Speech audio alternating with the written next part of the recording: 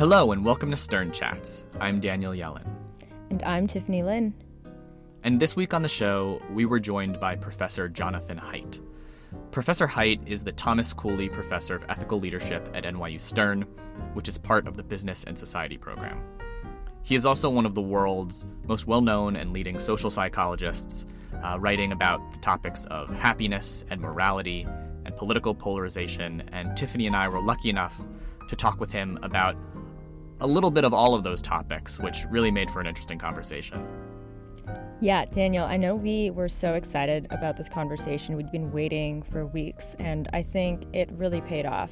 Everything from, how he became a professor at Stern, and I think something was really interesting is that unlike what we kind of see on LinkedIn, it wasn't just some planned out path, and he really talks about that too. And then, of course, topics close to both our hearts, social media and their responsibilities in society right now. I think something that everyone's going to be really interested in. Yeah, I think that Professor Haidt really shows that there's a lot for us to be worried about when it comes to social media, but there's also a lot of really interesting ideas out there that leave a little bit to be hopeful for. So I think that was one of the things that I took away from this conversation. And with that, let's go. From New York University Stern campus, this is Stern Chats, the podcast that tells the hidden stories between the lines of someone's resume. In the interest of serving the Stern community, building relationships, and unlocking important life lessons, we present these stories to a wider audience. Jonathan Haidt is the Thomas Cooley Professor of Ethical Leadership at NYU Stern, based out of the Business and Society program. He is also a preeminent social psychologist. Professor, welcome to Stern Chats. Well, thank you so much, Daniel, and thank you, Tiffany. Yeah, it is great to have you here. I've been looking forward to this conversation for weeks now. So to jump right in, people might have seen you in films like The Social Dilemma, heard bits and pieces of your work on podcasts, or maybe they've read your work in The Atlantic or one of your books. You're very prolific. But for those who may have never seen your body of work, or they may only know one piece of it, how would you describe your overarching thesis of what you're trying to study and understand? Mm-hmm. So I'm a social psychologist, and I study morality. That's what I've always done since graduate school at the University of Pennsylvania. And I originally studied how morality varies around the world across cultures. But in 2004, the American culture war was getting so bad that I started studying left and right as though they were cultures. And in 2011, I came to Stern just for a year, but I really liked it and they liked me. And so I began applying moral psychology to business ethics. And that's what I've been doing here at Stern. I created an organization called ethicalsystems.org, and we try to use behavioral science to help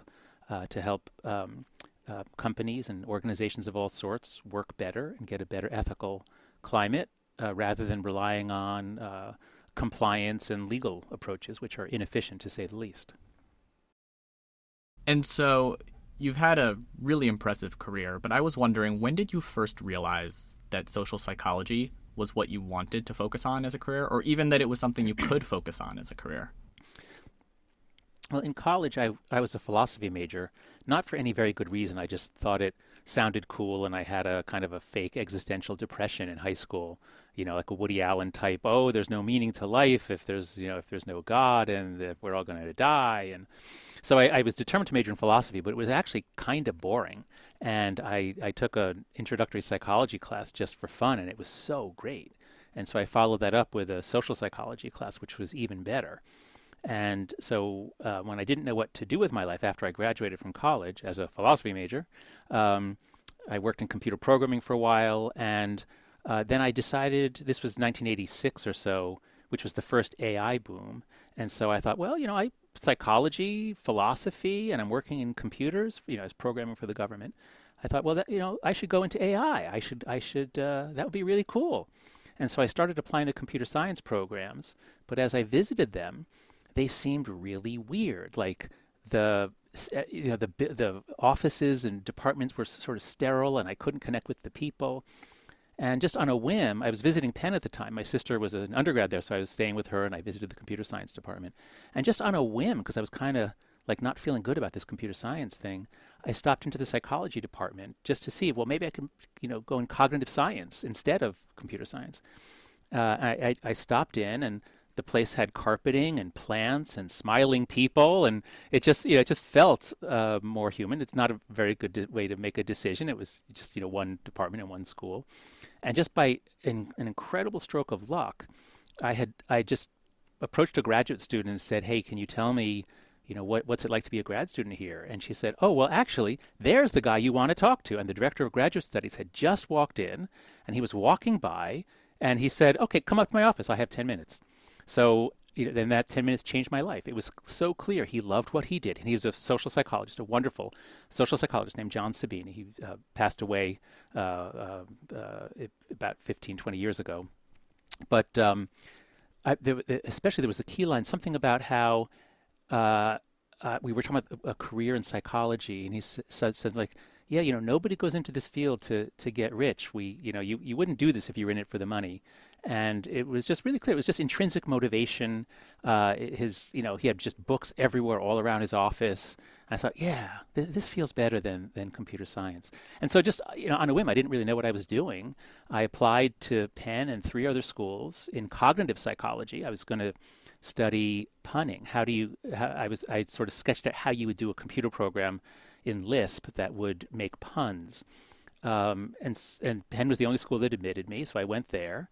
And then the guy I was going to work with, who studied the psychology of humor, didn't actually seem to have much of a sense of humor. And it didn't really connect with him. And once again, like kind of on a whim, I had a good conversation with a professor who studied thinking and decision making, and he had a side interest in moral thinking. And I had written my senior essay on free will and determinism, which is like moral philosophy. And so once again, on a whim, I said, okay, I'm going to leave the other guy. And it really was like breaking up with a girlfriend. It was like I had this very painful conversation with my first advisor, and I, took up house with Jonathan Barron, who's a cognitive psychologist at Penn. And then from there, once I was into moral psychology, once again, it felt kind of dry and boring. It was Lawrence Kohlberg who looked at stages of how kids reason about justice. And he was brilliant, and it was kind of interesting, but it was also kind of dry. And then I happened to take a course in cultural psychology from an amazing anthropologist named Alan Fisk. And that was like the scene in The Wizard of Oz where everything goes from black and white to color.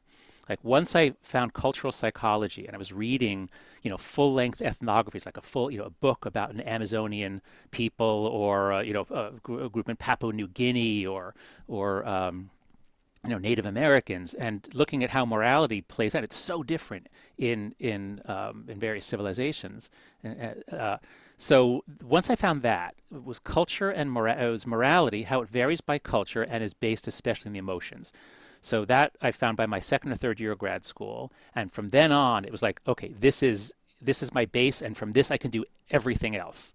And then I never had any of these like, oh, on a whim, except maybe for coming to Stern. That was kind of like, okay, I'll do business ethics.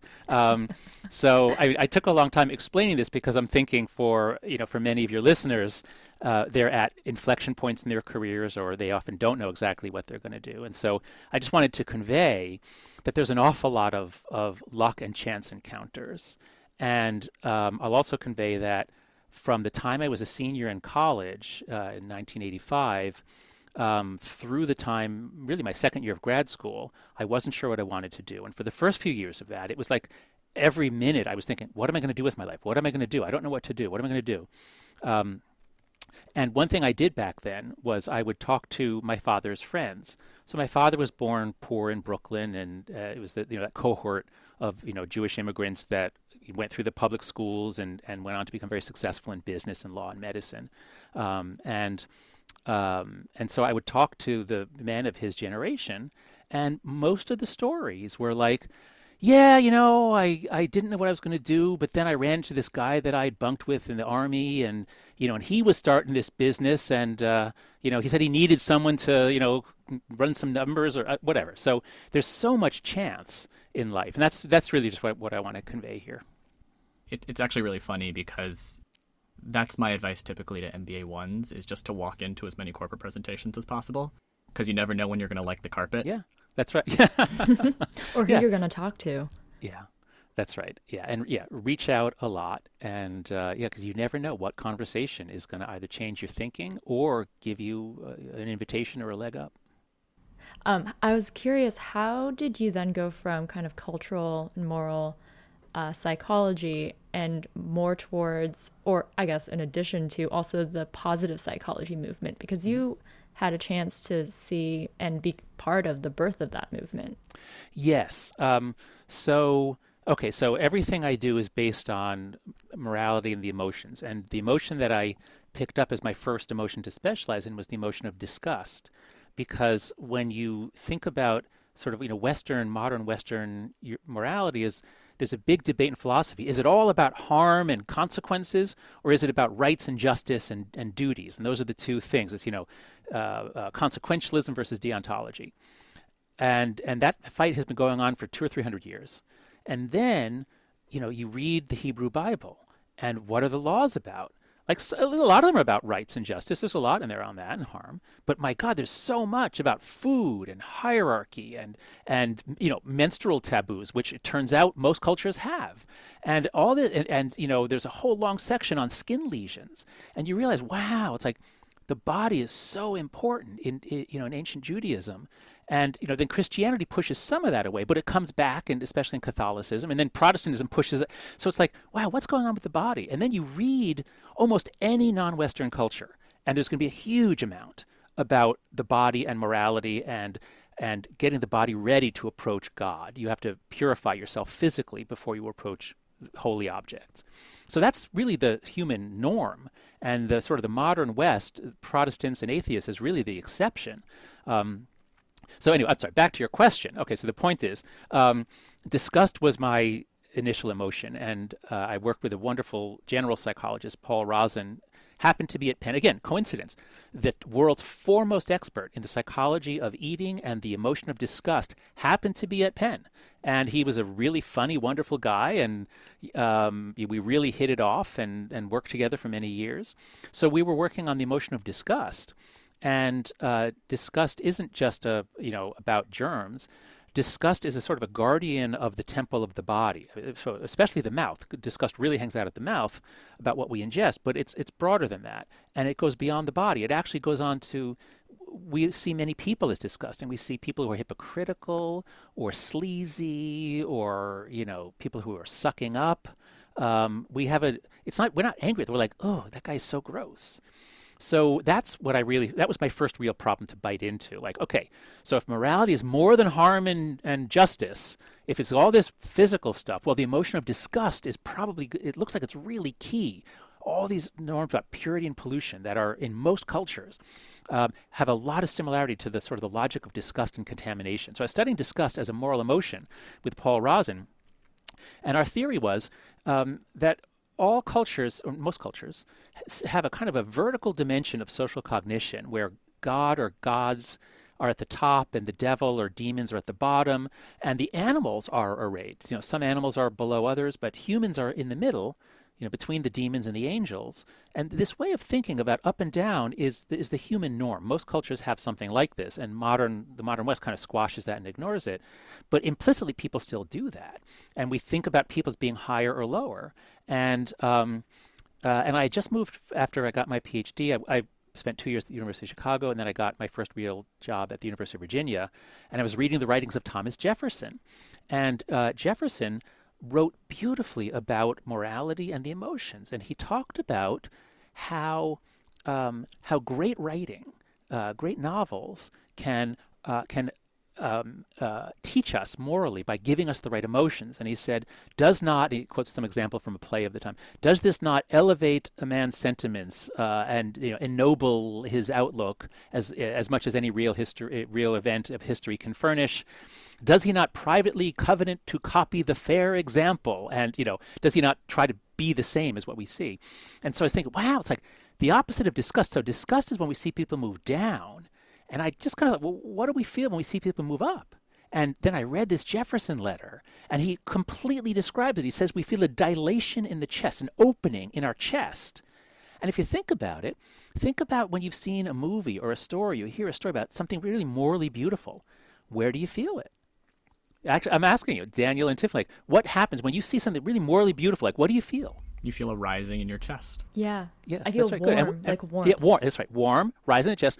What else? Anything else? Welling of the eyes. You feel...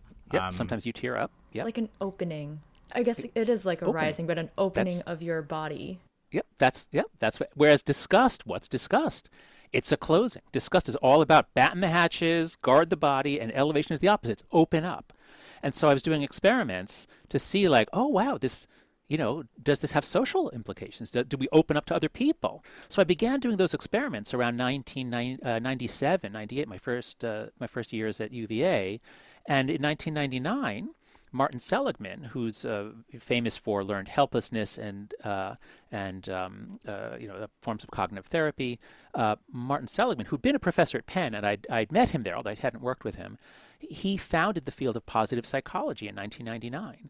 And he put out a call for young investigators, or those who are within 10 years of PhD, because you can't do age discrimination, but within 10 years of PhD, who are studying strengths and virtues and flourishing and things that make life worth living, because psychology has so much research on what goes wrong with people. We have a whole, the DSM, the Diagnostic and Statistical Manual, a whole big book of problems, but we don't have a good taxonomy of strengths and virtues.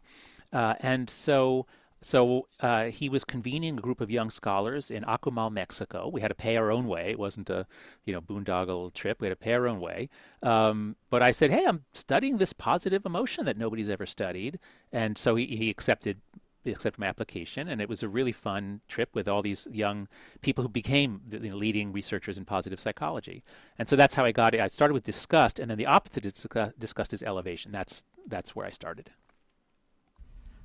And so from there, you mentioned it a little bit in your intro, but I'd love to know how you ended up at Stern, because when you hear from someone that there's a positive psychologist teaching at a business school, the first question isn't, well, I guess the first reaction isn't, well, of course. Yeah. There's usually more of a why. Yeah. And so I'd love to hear for you what that why was that got you to come to Stern. Sure. So the why was very materialistic. The why was, I was writing my second book. So my first book was The Happiness Hypothesis, and that was my book about positive psychology, which grew out of a course I began teaching at UVA called Flourishing. And it was for undergraduates, and we read all kinds of ancient works and modern works, and that led to The Happiness Hypothesis. And then my second book, The Righteous Mind, I began writing as America was getting so horribly polarized by 2004, 2005. Of course, we look back on those days, the election of, and then the election of, Barack Obama versus John McCain. I mean, two very decent people. But our politics was getting so polarized by then, so I really began to focus on the psychology of political polarization and division. And I really tried to understand political conservatives and libertarians, and that really changed me. I really developed respect. I'd always been on the left. I really developed respect, at least for sort of the intellectual components. I mean, there are various problems with the Republican Party nowadays that we don't need to get into, but I have a lot of respect for philosophical conservatism and libertarianism and liberalism. So I got a contract to write the book. I was writing the book in Charlottesville, and then my wife and I had our second child, and it became clear that at this rate, I will not finish the book by the 2012 presidential election. And if I don't finish this book by, beginning of if I can't get this book out by early 2012, I'm crazy like that. I can't let that happen. I have to throw everything else overboard. And just coincidentally, the bottom fell out of all of the economic markets in 2008, 2009, and UVA was broke like every other school. And so I said to my chairman and then to the dean, how about if you don't pay me and I don't teach? And they said, okay. So basically, I took 3 semesters of leave without pay. And I thought, I'm just going to, I got a nice advance on the book. I'll just spend the advance. And, so it was like, I was like rolling the dice. I was saying, okay, I'm all in on this. I've got to commit to this and just make it happen. So I started writing. But then I thought, you know what? I need to be in New York or Washington because, if I get invited, I want to, hit all the media left and right. And if I get invited for a 5-minute thing on Fox News, like I'm not going to fly up to New York and leave my kids for 5 minutes. So I said, okay, we have to go to Washington, New York. And my wife said, I'm not going to Washington, New York. And so I was applying to various places in New York, like the Russell Sage Foundation. But then I remember, you know what? I gave a talk at Stern in 2009, actually. And I met this wonderful guy, Bruce Buchanan. He was the head of the Business and Society program. And I gave a talk on applying moral psychology to business ethics, my first time doing that in 2009. And then I thought, why don't I contact Bruce? Like, that would be kind of fun to spend a year at Stern and teach business ethics. Like, yeah, I could do that. Because I have to be, in New York so that I can, take the subway up to Rockefeller Center, things like that. So I called up Bruce and he said, John, I would love that. I will make that happen. And he moved heaven and earth, and he got me. I was the Henry Kaufman Fellow in business ethics for a year. And Bruce also found us housing. He found us a nice 2-bedroom apartment in Washington Square Village. So we moved up in June of 2011. And we loved New York, and I grew up in the suburbs. I grew up in Scarsdale back when the city was declining and bad in a lot of ways. And now here it was wonderful by 2011. So I'm teaching the professional responsibility course with Bruce in the fall, and one day of class I cut out the newspaper, the business section of the Times. Every story on the front page of the business section was about ethical violations and the stuff we were covering in class. And I brought it to class. I said, look, this stuff is, this is all over the news. This is not some esoteric subject. Like, this really is going to matter to you guys. And the date was, I think, September 17th of 2011. And coincidentally, at that very moment, Occupy Wall Street was starting, a mile south of us. And so from then, for months after that, the big question the world was discussing was morality, business, and capitalism. And what's the alternative to capitalism, or how can you reform capitalism?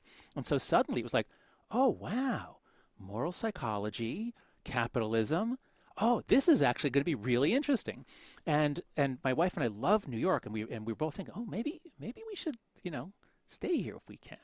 And then one day Bruce came in to talk to me to say, John, would you consider staying? And I said, I'm so glad you asked. And we did, again, he made it happen, and I had to go through, a tenure review to get a tenured position.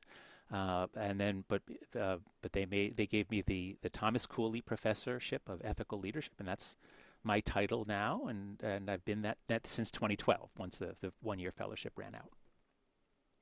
I was lucky enough to take Work, Wisdom, and Happiness, which is the class that you helped design here at Stern. What do you think that class has added to the Stern community? So, we talk about IQ plus EQ, right?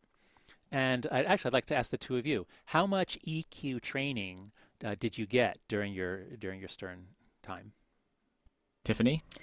I mean, I'm currently taking managerial skills with Dolly, and that's been a huge part, as well as leadership in organizations with Pettit. So I feel like between those two courses, a good amount. Okay, good. Yeah, our management faculty, they do some of that. I don't think there's much outside of management, but that makes sense that it's there. And Daniel, how about you?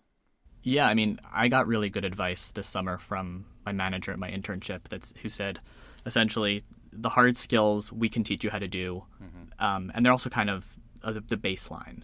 Where you can really elevate yourself in your career is through boosting your emotional intelligence. And so for me, I've had the opportunity to take Work, Wisdom, and Happiness. I've had the opportunity to take Engage Your Audience this semester. Oh, nice. Managerial skills, leadership in organizations. So I've really tried to over-index on the emotional side of the business school education, which has been wonderful for me. Okay, good. So at many schools, there's not much of it, but then you hear about, like, Stanford has this famous course called Touchy-Feely. At least that's the unofficial. I forget what the official name is, but it's basically it's soft skills, and so when I first got here, I was teaching only professional responsibility, and then we had a little money. I brought in some visiting fellows who study evolution. I taught a course with Joe Henrich on evolution in business, and how an evolutionary lens can show you things about group behavior and negotiation, all sorts of things. So that was fun. And then I can't remember what the stimulus was. whether we were just talking in a faculty meeting about what was needed, and but I thought, well, why not take that flourishing course from UVA, which was for undergrads? Why not make a version for MBA students? Barry Schwartz, that's it. Barry Schwartz, who's a professor at Swarthmore, retired now, but he's one of the wisest people I've ever known, and he wrote a book on wisdom. And I brought him in for a year as a fellow in 2014 or 2015. And together we designed a course called Work, Wisdom, and Happiness. That's where the wisdom comes in. And so we taught that, and we had a good time, and the students seemed to like it. And then after Barry left, I then taught it by myself. So even though I don't, as you remember, Dan, we might have had like half a class on wisdom, not a lot on wisdom. But that's once you get the title approved and it's in the registration in the registrar, it's hard to change the title. But work and happiness, or happiness at work, something like that. So there are a few business schools that have that, but not many. And it always fills up, instantly. And then Mira Devji is an adjunct faculty member who was really interested, and she co-taught it with me for a couple of years, and she's so good at it now. She teaches her own sections, and it fills up instantly. We keep it relatively small, 35 people. We don't want to do it as a lecture class. It's because, as you know, it's very discussion oriented and project oriented. So yeah, that's right. I forgot. That was the Barry Schwartz connection got me started, and then once we did it, then it's just taken off. And I'm on sabbatical this year. I'm not teaching at all this year, but I'm trying to write a book on capitalism and morality. But I go back to teaching next January, and then I'll be teaching a semester-long version for undergraduates, and possibly also a half-semester version for MBA students. But we'll definitely be offering it, either me or Mira. We might bring in someone else. So anybody listening to this podcast, we should be offering a version of it next fall, but definitely next spring. Amazing. So you mentioned this a little bit before, but I'm kind of curious, having been now at, I guess, wow, it's almost 10 years, but yeah. Business schools are kind of a really interesting place where there's, I think, a little bit more of a diversity of both conservative and liberal opinion compared to a lot of other academic institutions. And sometimes it provides a really great opportunity to engage with different opinions that you might not have encountered before, but a lot of people, I think, don't take that opportunity to engage. What is some advice from your work that you would give to current and incoming students who do want to try to reach across the aisle but don't necessarily know how? So the first thing I noticed when I came here, because when I came here, I was first just here for a year, and I thought, I'll be like an anthropologist, and I'll study the culture of a business school. But I'll probably hang out more in the psychology department because, that's what I am. And as it turns out, I didn't. I hardly ever went to the psych department, and I spent all my time here. But the first thing I noticed is that, especially like among the faculty, almost everybody is a Democrat, but they're not. People are not polemical or political. That the whole zeitgeist of business is practical. It's getting things done. It's figure out what the problem is. Where's there a need? Find someone who can help you. And I don't care who that person voted for. Whereas in much of the rest of the university, especially in the humanities and the social sciences, there's, my analysis is that the traditional goal of a university of research and education and knowledge and truth is in conflict now with the goal of a certain kind of social justice and activism. And that's true in many university departments. It's overwhelmingly true in the education school, the social work school. But what I noticed in the business school is that it's just an incredible amount of energy towards like looking for problem solutions, people, partners, resources. And there's there's a real attitude of you listen to people and you say, I know somebody who can help you, and you hook them up. And, you don't expect anything in return, but maybe someday they'll have something for you. And it's like building all these networks. It's really practical and pragmatic, and I really liked it because it's so tiresome. The politics and the display and the judgment and the call-out culture is just so tiresome in much of the rest of the university. So the first thing to say would be that if you're coming here from, an American undergraduate school or Canadian or British, is that the business school Stern is likely to be less PC. I mean, there still is some, and of course, some parts of PC are really appropriate in our progress, but there's not like the suffocating PC that you have in a lot of the university. So especially those who are not on the left, those who are libertarian and of course we're so international and a lot of countries are very socially conservative. So yes, I would agree with you that there's a lot more political and cultural diversity here than in most parts of the university. And so my advice would be talk to people in small groups or privately. Discussions about politics or gender roles or anything like that are really risky in the age of social media. So group discussions or a classroom discussion can be very difficult. But one-on-one, almost everybody is sane and reasonable. It's in a group context that anything you say can and will be taken out of context and put up on Twitter, and then your life will be ruined. So do be careful about public events, but by all means, talk to people, and they're almost all interesting and reasonable, and they'd be happy to tell you what they think. I guess I would recommend that you read my book, The Righteous Mind, first. The subtitle is Why Good People Are Divided by Politics and Religion, and it gives you this sort of psychological research to understand left, right, libertarian, and especially why we're all so biased and blind, why we have such crippling confirmation bias, motivated reasoning. So yeah, if you read The Righteous Mind or just watch some of my videos on YouTube, they'll give you some tools to talk to people. And the best piece of advice I can give is, do a little research first, that you have some sense of what conservatives or liberals believe or what the conflicts are these days, and start with some kind of acknowledgement. Start by saying, I'm on the left, and I the left is supposed to be open-minded, and sometimes these days it's not. And if you just start that way, talking to a conservative, that person was like, yeah, wow, yeah, this guy, he's criticizing his own side. Okay, this guy's open-minded. I can talk to him. So start by either criticizing something about your own side, and there surely is something, or start by praising something about the other person's side. And then to ask a question like, but it puzzles me why, if you believe this, why don't you also believe this? Okay, and if it's because normally we do this as a gotcha. You guys, you say you believe in sanctity of life, but then you believe in the death penalty. You're hypocrites. Okay, that the discussion's over before it began. So yeah, that would be my advice. You mentioned social media, and we are going to touch on that. But first, we're going to take a really quick break. Stern Chats is brought to you by The Person You Mean to Be. The Person You Mean to Be is an inspiring book by social psychologist and NYU Stern professor Dolly Chugh on how to confront difficult issues, including sexism, racism, inequality, and injustice, so that you can make the world and yourself better.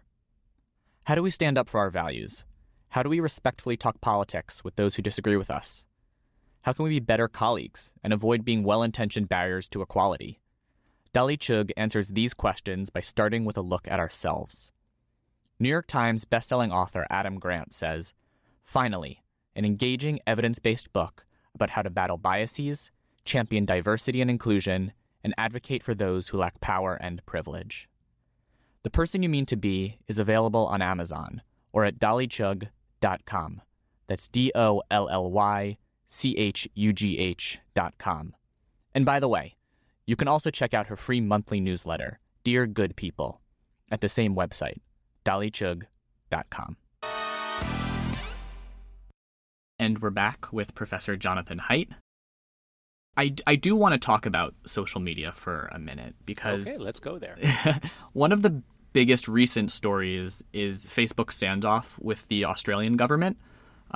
Late last night, and I should note we're recording this on the 23rd, the two struck a deal for Australian news companies to receive some payment in exchange for their content after Facebook had blocked Australian news last week.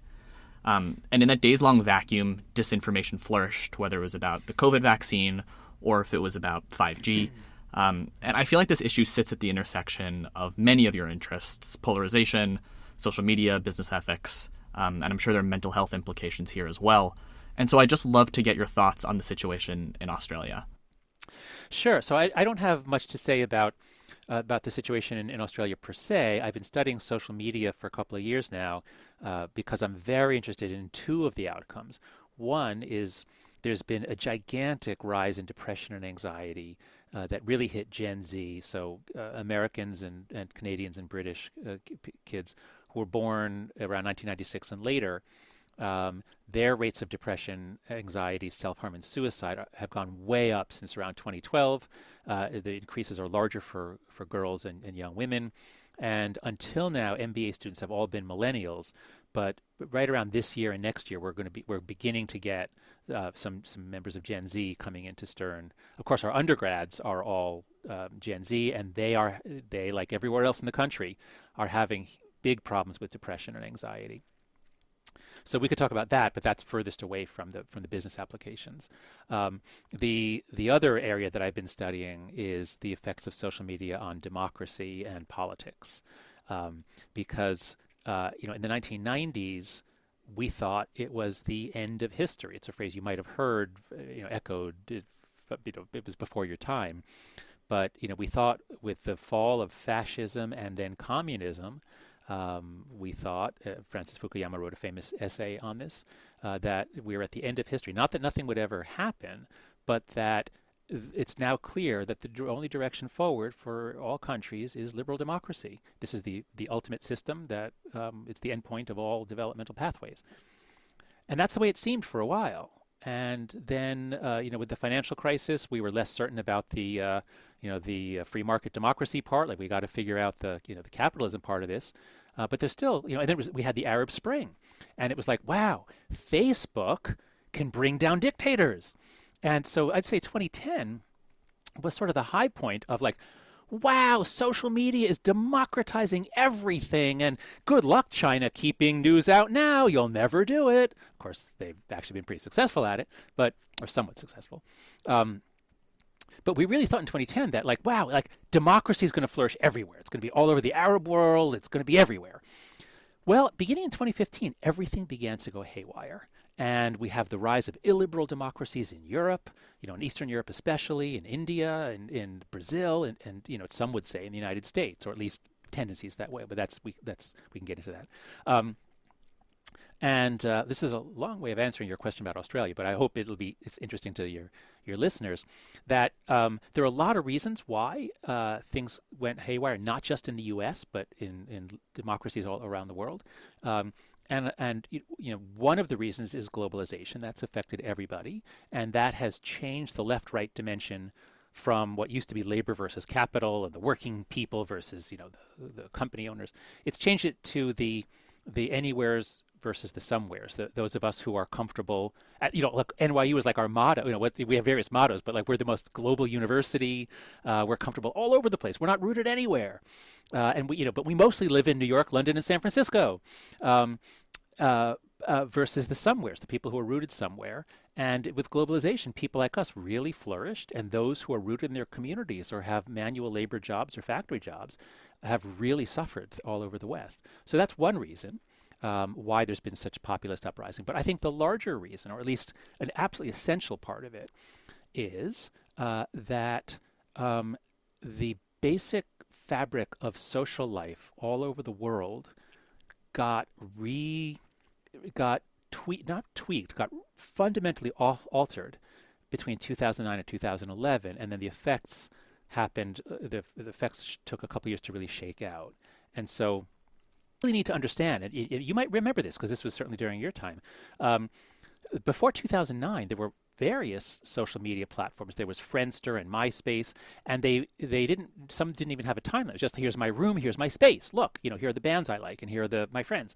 Totally not polarizing. But in 2009, Facebook adds the like button, and Twitter copies it.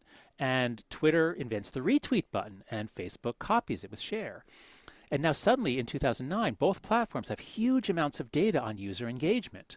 And they now they changed the newsfeed to be algorithmic based on engagement, which largely means emotion arousing, especially anger. So the platforms really change. Those two platforms especially really change, and others copy them. And by 2011, they've become very good at spreading outrage. They've become an outrage machine because now people are getting their news. I get the New York Times on the weekends, but I get so many articles sent to me during the week that I barely read the newspaper. People don't read the newspaper now. They get things sent to them. And this will get us back to Australia because, of course, so once Facebook and Google, but especially Facebook, once they sucked up all the advertising dollars in the world practically, that now the news media was in big trouble, and huge numbers of local newspapers have shut down, which is a tragedy because local news is so important. But they're going out of business, and the news media had to adapt, and they adapted by more clickbaity headlines and user optimization engagement, and journalism standards have not gone out the window, but they've certainly lowered. So the news media reoriented in 2012 to 2013 with Upworthy and all kinds of headline testing. And so by 2014, we had this finely tuned outrage machine that linked together social media, cable TV, especially on the right. The left was much less successful at this, but right-wing social media and newspapers, all in a tight embrace, with Facebook sucking off, a lot of the advertising money. And then in 2014, the Russians, who had been looking for ways to mess with our democracy for 70 years, they discovered they don't have to send agents over anymore. They can just sit in St. Petersburg and drop stories, and a lot of them were true. Like, a lot of the things they dropped weren't even fake, although a lot of, they experimented with totally fake stories about explosions, and they found, oh wow, we can, so this platform was created in the name of, both user engagement and profit in 2009 to 2011. It fundamentally changed the news and the information ecosystem by 2013, 2014. And then bad actors and regular people began using it like crazy. Editors were no longer very relevant. It used to be that there were some checkpoints where stories would get checked and there was some quality control.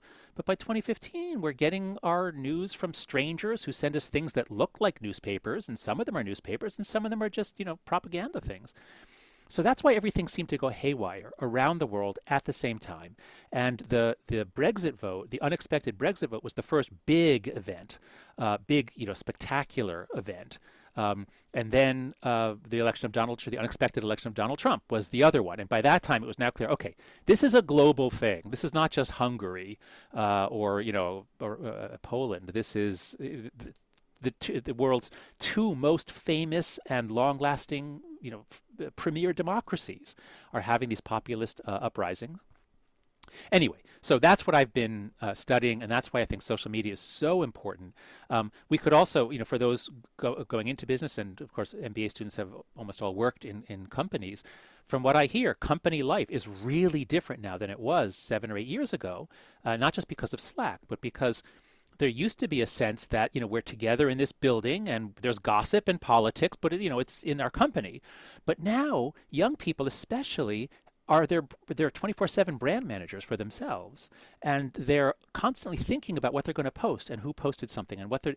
So our attention is drawn away from the people that we're with or working with or related to, and a lot of it is taken up with strangers that really shouldn't matter to us, but we're connected to them, and we're all in a prestige economy, struggling to get likes and prestige and respect, and that's really making it much harder to lead or to get cooperation. So all hands meetings, for example, which were certainly a staple of Silicon Valley companies, those have become so contentious that a lot of companies have stopped it, just as most blogs have stopped the comment section because the comments are so nasty. Okay, there's my rant. I've covered all the major areas and sins of social media. Of course, it has many benefits too. It creates a lot of value, but it is causing some problems. I want to stick on this just for a couple more minutes. And I think a big part of this conversation now is about the responsibility. So what companies are responsible? Should we be thinking about the sources of the content? So the news platforms, Fox, New York Times, Wall Street Journal, or these, smaller organizations? Are we thinking more about the channel? So the social media companies. And you have studied both. What are your thoughts in terms of business ethics and responsibility? Yeah. So, capitalism is so great in part because people are trying to think what other people need, and then if they produce something that the customers don't want, then they'll go out of business. And as many people have remarked in social media, especially on Facebook, the users are not the customers; they're the product, and the advertisers are the customers. So there is a kind of a market failure there, where externalities imposed on teenagers with mental health or imposed on democracies with instability, those are negative externalities that are not priced in. Nobody's paying for them, and so the rest of us suffer. And so there is a failure there. And the traditional solution for such failures is regulation. And so we might really need some. The platforms have not shown themselves willing to do much. I have some friends at Facebook. They've hired a lot of social psychologists. They are working on these problems. They definitely, it's not as though they're irresponsible and not thinking. They really, Facebook has hired a huge number of researchers. They are working on what they call civic integrity. But there was also an article on how they were going to work on polarization, but they shut that down. So I think they could be doing a lot more. But the way that I think about it is, it's not like, it'd be nice if the companies were to do things, and there are things they can do, but let's think systemically. Let's think about changes that would just change so just as hooking us all up for conversations that are rated by outsiders, that was a really bad idea, but that's what we have. But that changed everything. How can we change things in that way that will have better results? And so one of the simplest and most important things we could do to reduce the toxicity and the nastiness and the death threats that are made and the terrible racist things that are said is that a lot of them are said by anonymous people who are using anonymous accounts and trolls. And of course their account will get deleted eventually if they keep doing it, but then they can just open 5 more. And that's ridiculous. We should not be allowing that. And I just did a podcast just yesterday with Vasant Dar, who's a professor here at Stern, and he'd been thinking along the same lines. I have an article in The Atlantic with Tobias Rose Stockwell on how social media is making democracies go haywire. And we suggest at the end that the platforms need to verify the identity of people who open accounts. Doesn't mean you can't post anonymously or with a pseudonym, but there has to be a way that you verify that you're a real person in a particular country and you're 18 or over. And then once you've verified that, and it doesn't have to be with Facebook, it could be with a third-party nonprofit. You go to Facebook, you create an account, and anyone can get an account to see what's going on. Fine, you can check it out. But if you want to post, if you want to put stuff out there, you have to then get your identity verified. Just like blue checks are verified on Twitter. And so that was what Tobias and I came up with a year and a half ago. And then I was talking with Vasant yesterday, and he's developed that idea so much further, and he makes it so simple. He says, look, the financial world is incredibly important and incredibly regulated in the sense that everything you have to, there are know your customer laws. Banks can't just take money from anonymous people. So to stop money laundering, they have to record every transaction and they have to know who their customers are. Let's take the same thing and apply it to social media. So know your customers, meaning you can't, you have to know who the advertisers are. And I believe, I'm not read up on this, but I believe Facebook has done a lot to verify, especially for political advertisements. So, that can be done by the platforms. Know your customer. But know your user. And Vasant also agrees that the platforms need to have some way of verifying that who the person is. That way, if you are organizing a terrorist attack, or you're planning to shoot up a church or a synagogue, even if Facebook can't get your identity, the FBI could. They could go through this authenticating agency with a warrant to find out who's the real person behind behind this account. So many benefits would come if we required some sort of user authentication. That would cut down on a lot of the nastiest stuff. So ideas like that, I think, could be very, very powerful. The other one that I really want to see is to have the platforms code each user for various things. So how much does the person use obscenity? That would be a simple thing to code. Integrative complexity. How often does this person have posts that actually report two sides, or say, on the other hand, just something about not just like rah, rah, rah. And that could be that. In fact, I just came across someone who's done that. The machine learning can code that. So suppose there were all kinds of dials, and you could code up, how I have a bottom filter, and somebody who's above a 5 out of 10 on aggressiveness or obscenity, or all capital letters, whatever. I don't know what you'd code on. I don't want to hear from them. And if it's that I have to individually block each person, no, that's not a solution. But if it's that is that we can all, drown out the trolls. Well, guess what? People who want to get followers, want to get influence, they'll have to be less trollish.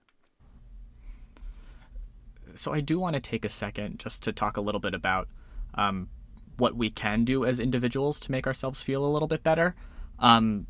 In Work, Wisdom, and Happiness, we talk about cognitive behavioral therapy. And what I've been thinking a lot about is how this past year has been kind of a collective trauma experience. Yeah. Yep.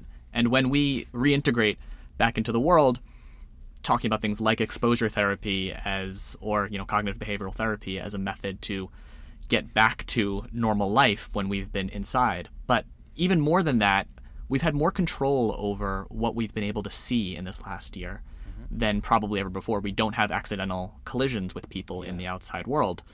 And so do you feel like there needs to be some sort of mass collective effort to communicate the benefits of something like cognitive behavioral therapy or exposure therapy in order to kind of reintegrate us all back into society? Well, exposure therapy is for people with phobias only. So people have become really so. For example, well, this might be kind of weird, but some people, especially those who are prone to obsessive compulsive disorder, just are on that side of the personality spectrum, have now a really finely cultivated fear of surfaces, because we're supposed to avoid doorknobs and elevator buttons, and even though we quickly learned that no, COVID actually is not transmitted that way. For a long time they were, don't wear a mask, but wash your hands for 30 seconds and don't touch your face. All that was backwards.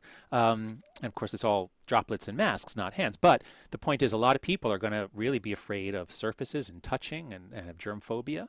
That could impact social interactions for some people. People have made it through this pandemic very differently. And for a lot of people, it's been actually fun. For a lot of wealthy people who have been able to, move to Hawaii or Florida. So a lot of people are not traumatized at all. A lot of people actually have enjoyed it and done very well economically and in work. But of course, most people, and especially people whose jobs cannot be done by Zoom, have suffered extraordinarily, and the insecurity and the unemployment. So I think cognitive behavioral therapy, especially, would be useful during the tough times, during the bad times. Is when people are depressed. It's a powerful tool for those especially prone to depression. So I recommend if any listeners are prone to depression or been experiencing depression, and for late millennials and Gen Z, that's a lot of you. Numbers depending on how you count it, between 20 to 40% have experienced depression in the last year. So I would recommend that you look up cognitive behavioral therapy. NYU has good resources. NYU makes all kinds of mental health resources available. So yes, we need to be attending to mental health now when it's worst. And when we go back, I think a lot of us are hoping for a kind of a roaring 20s kind of thing. The many listeners will have heard that the swine flu, the Spanish flu pandemic of 1918 killed, many times more than 500,000 where we're at today. And World War I followed by the biggest pandemic in modern history. With so many people dead. Well, people were just raring to go and get out and party, and that was the 1920s. At least, I'm not a sociologist of that, but I've heard several academics say that. So I'm hopeful that, as we come out of this, as the vaccines, which, are 100% effective against death and severe illness, it's extraordinary. So we shouldn't be banding around the 95% effective against infection because people don't know what that means. But if you say it's 100% effective against dying from COVID, like, wow, that's amazing. So I think there could be a lot of euphoria. But I think especially young people, more so undergrads than MBA students, will have really lost a lot of social development time. My daughter just started middle school, my son just started high school, and they're so disappointed that they don't get to make friends. There's no way to make friends within a Zoom classroom. So I think we're going to see a lot of suffering and slowed down development socially and cognitively or educationally, especially in younger people, not so much in MBA students. Well, I want to end on a high note and just say that this has been a wonderful conversation. For me, Tiffany, I think you've enjoyed this too. Absolutely. And oh, great. Well, and I have too, and I'm so glad to be a part of Stern, and I hope Sternies or potential Sternies who hear that get a sense of all that's going on here and how fun it is to be in Lower Manhattan. I think we have the best location of any business school in the world. And so, yeah, it's a pleasure to talk with you both. Yeah, I'll agree with that. And we will keep an eye out for an upcoming book from you next year. So good luck working on that. 3 stories about capitalism, the moral psychology of economic life. Thank you so much, Professor. Thank you, Daniel. Thank you, Tiffany. Thank you.